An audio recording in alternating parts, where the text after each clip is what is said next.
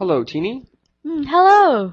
Now, Tini, can you please mention all the countries you've been in the world where you were a student? Well, until now, I've studied in Hong Kong for around 6 years, Uh-huh. in America for a year, and in Japan for more than 3 years, actually. That's incredible. Ah. Did you also study in Vietnam, your country? Oh, of course, yes, since I'm Vietnamese. Okay. And you were in high school in America? Yes, my senior year in high school. Oh, great. And you're a university student now in Japan? Yes, sir. Okay. And you also studied in high school in Vietnam? Yes, sir. Okay. And what about in Hong Kong? What grades were you a student? I studied from grade 2 to grade 6. Okay.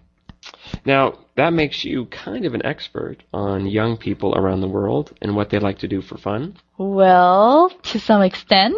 Okay. So, what do friends like to do for fun in high school in America? Well, of course, teenagers, we all like to have parties. Uh-huh. And one very interesting thing about parties in America is like they like to do it at their own house. Right. Especially when their parents are out. Yes.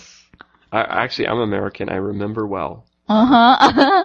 Well, like when your parents are out on a business trip or on a vacation to some other states or to some other countries, and then, you will be babysitting your house for a couple of days, and that is actually a really opportunity to have some parties. Right, right.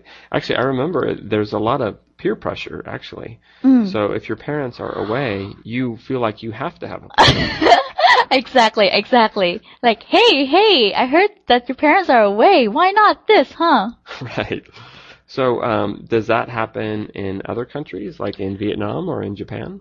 Oh, absolutely no. No? I don't think so. Like, to my own experience, I don't think so. Oh, why not? Well, first of all, parents are always home. That is number one rule. And you can't, stay. We have like curfew times especially for students in Vietnam. For example, you have to be back home at 10:30. Oh, Period. That's pretty early. Well, yes, people are pretty conservative. But kids don't have curfews in America? Yes, I do think so. But, they are pretty more flexible.